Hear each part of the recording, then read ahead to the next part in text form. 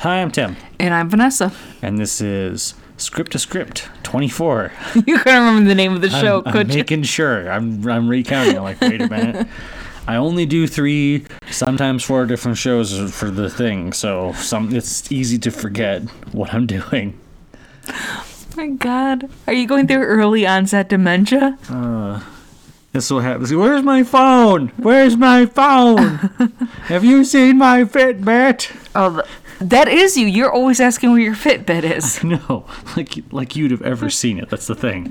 That's why I know it's fruitless, but I'm literally just saying, this thing is gone. I can't find it. If you happen to stumble upon it, I'll probably repay you somehow.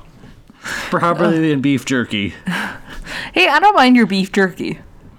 Yeah? Yeah, I like your beef jerky. Tim makes good beef jerky, everyone. Ground beef jerky. Yes, that's like ground beef jerky. It's not like strips. I've never gotten the strips to work out right. Maybe you have to like pound it down, break it, break up the bonds. It's a little chewier. I don't know. Anywho, we're doing something a little different, as we often do. Yep. We try to mix things up on the formats of the material we read. We decided to tackle Stephen King again, but in a slightly different way. Yep, a bunch of how about short stories? We're like, hey, how did Desperation turn out? Not so good. Because Desperation was an interesting one to do because that's a long book, and it's a medium book. And well, okay, yeah, for Stephen King, it's a long book compared to a lot of people. Yeah. And then trying to condense that down, even though it was a made for TV thing, so it was longer than your typical movie, they still had to trim the fat. Versus, what if we did some Stephen King short stories and saw them turned into vignettes in a 3-story movie? Well, we tackled it there's three different ways this happened. 2 different ways we have short story adaptation in today. Because one is a short story turned into a full-length movie. Yes. And then the other is 3 short stories turned into 3 vignettes within a single movie. Well, technically 2 short stories. Yeah, 2 short stories and one specifically one written. made for the movie. Which, yeah. Yeah. So, which should we tackle first? Well, okay. First of all, the book, because all 3 stories are from the same collection. Night Shift. Now, what's kind of funny is there's not a lot of authors, I think, nowadays that can do this, where they put together a collection of previously published work. I mean, as much comparatively. That's just not as much of a thing. No, I mean, it's not. People do put out collections of short stories, but they're typically specifically written.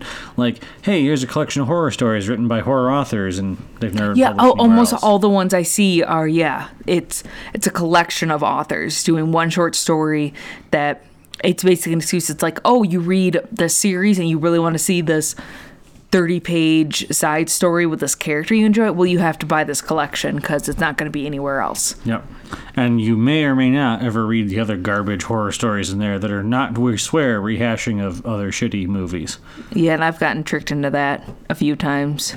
Darn you, Charlene Harris. But anyway, so the 3 stories. I mean, how many stories are in there? It's 15 short stories or something. Yeah, there's a few in Night Shift. It's not a short read. It's not a long read, I should say. Yeah.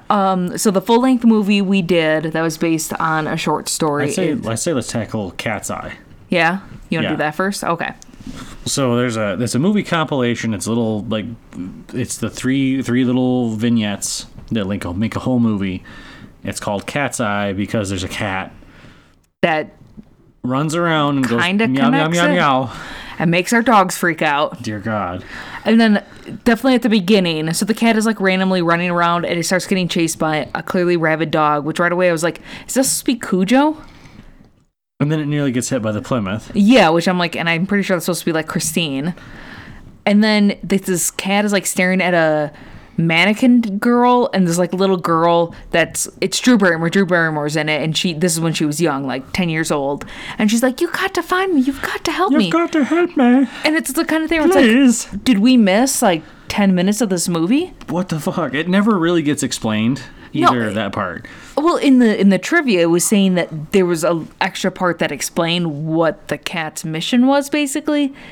And because they didn't include that, yeah, it is a little confusing. So the cat gets snagged by some random dude and gets taken into a building, and that's what it leads us into our first story. Yeah. Critters Incorporated. Yep, where we have, shockingly, James Woods. And it's so confusing because I'm very used to James Woods the way he looks today and has since about 2005 or so. And James Woods at this point looks crazy young. He looks like a guy wearing I commented on this a couple times. He looks like someone wearing a James Woods mask, and they just had like James Woods do the ADR after the fact. Well, because when did he do Videodrome? Oh, this had to be because Cat's Eye was what? I think Cat's Eye was like 85. So Videodrome must be like right around there because that was like 83 or 4. Hey, do you need to now look that up? I will. Which I haven't even seen that. I've just seen bits. 83. Okay, so it's right around there. But again, I only watched it like once, and it's been ages because it's yeah. So I mean, they do a fairly good job, I will say. I think for both following the story, because again, when you